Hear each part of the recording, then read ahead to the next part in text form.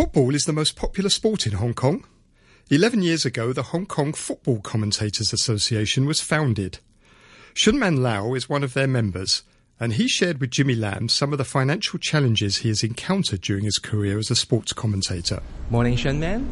So first of all, can you tell us how did you get into football commentating? Because I look at your CV, you went to some really good school, like Sha Tin Government Secondary School, Hang Seng School of Commerce, HK University with accountancy degree. Why would you not follow an accountancy career? Honestly, I studied accounting just because it was my best subject. At that time, I was still very young, and honestly, I didn't have a very clear vision for my career path. And actually, my first full-time job after graduated was as an accounting assistant in an industrial company. But you didn't enjoy it, obviously. Obviously, yeah.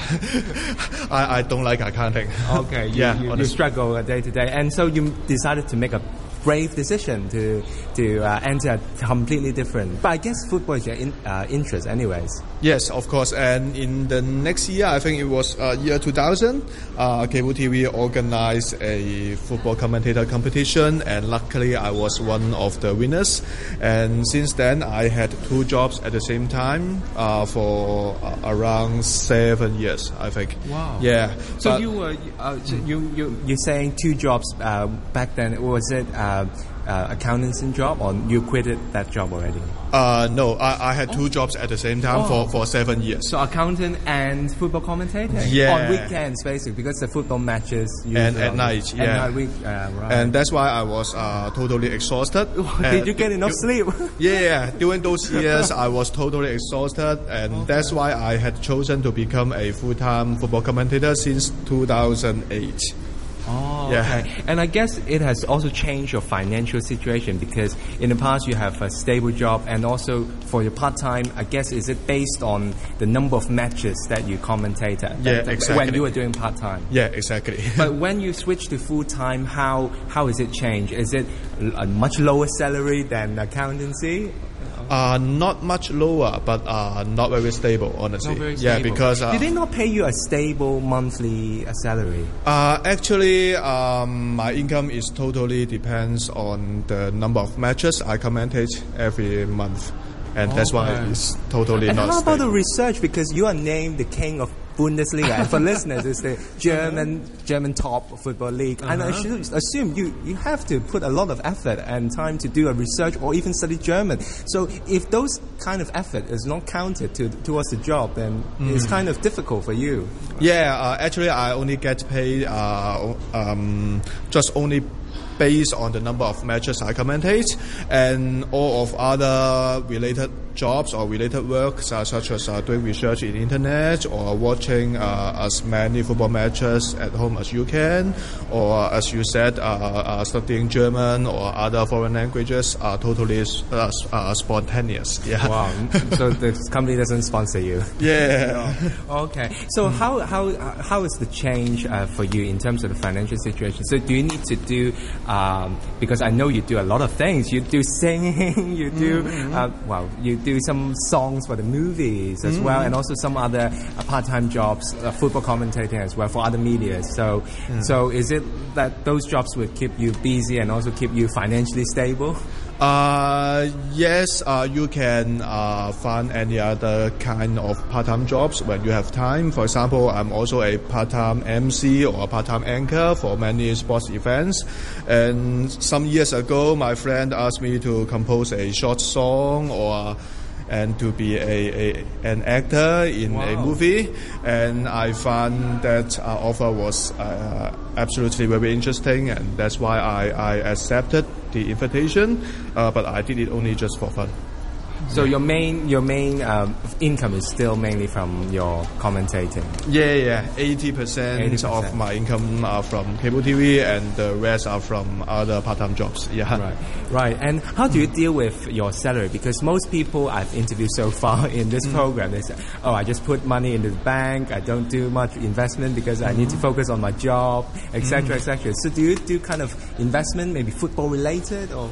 I do some investment. For example, I buy some stocks, but unfortunately, I usually lose money in the stock markets. Yeah. You heard there from football commentator Shun-Man Lau talking about his current financial situation and objectives.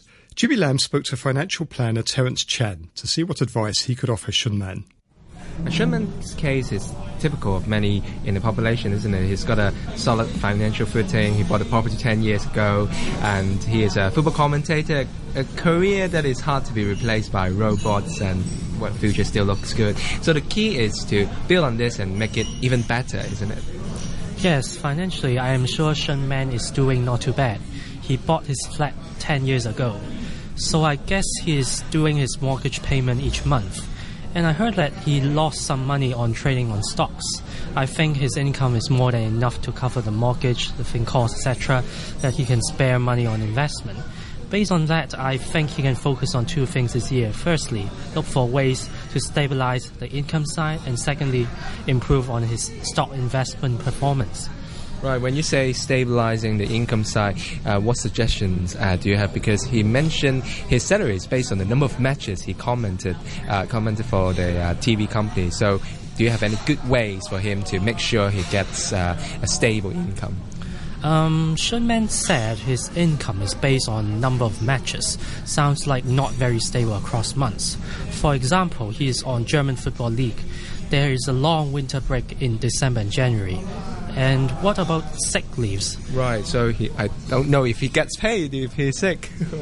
So I think Shun-Man should look for ways to expand his income source. And what other ways, what ways would you suggest? Because Hong Kong market is really small, there are only a few paid TV stations broadcasting football matches. But in mainland China, there are loads of them. A lot of opportunities are there. And in cities in Guangdong province, you can speak Cantonese for commentate.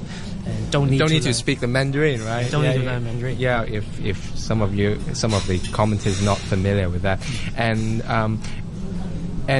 yeah, you're right, because I've heard that in mainland China there are a lot of opportunities because they have a slightly different rule in terms of the broadcasting rights than in Hong Kong. I did some research. One interesting thing is the broadcast rights of European football in mainland is different to that of Hong Kong. In Hong Kong, the rights is given to one TV company for 3 to 4 years, but the duration in mainland is much shorter. So the right changes, hence often sometimes it's company A having it, sometimes it's company B having it.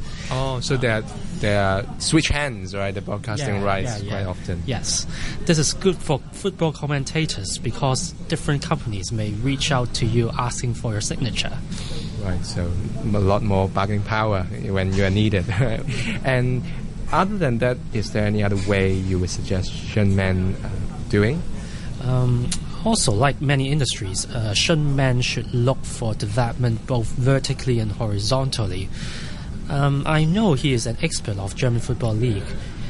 It's good that he has his unique selling point. He should keep up the good work, but also expand his knowledge to other sports other than football, maybe like basketball or tennis, to increase his scope and more work opportunities.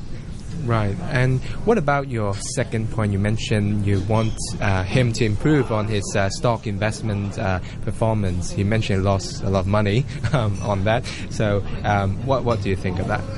I don't know how Shun-Man invested in stock, but he mentioned on average he lost money more than his gain.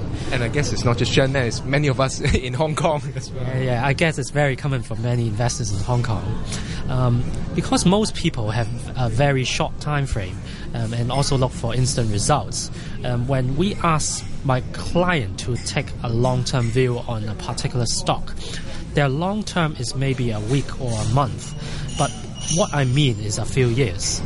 When you do a lot of buying and selling within a short time frame, you incur a lot of transaction costs like the stamp duty, the levy, brokerage, etc.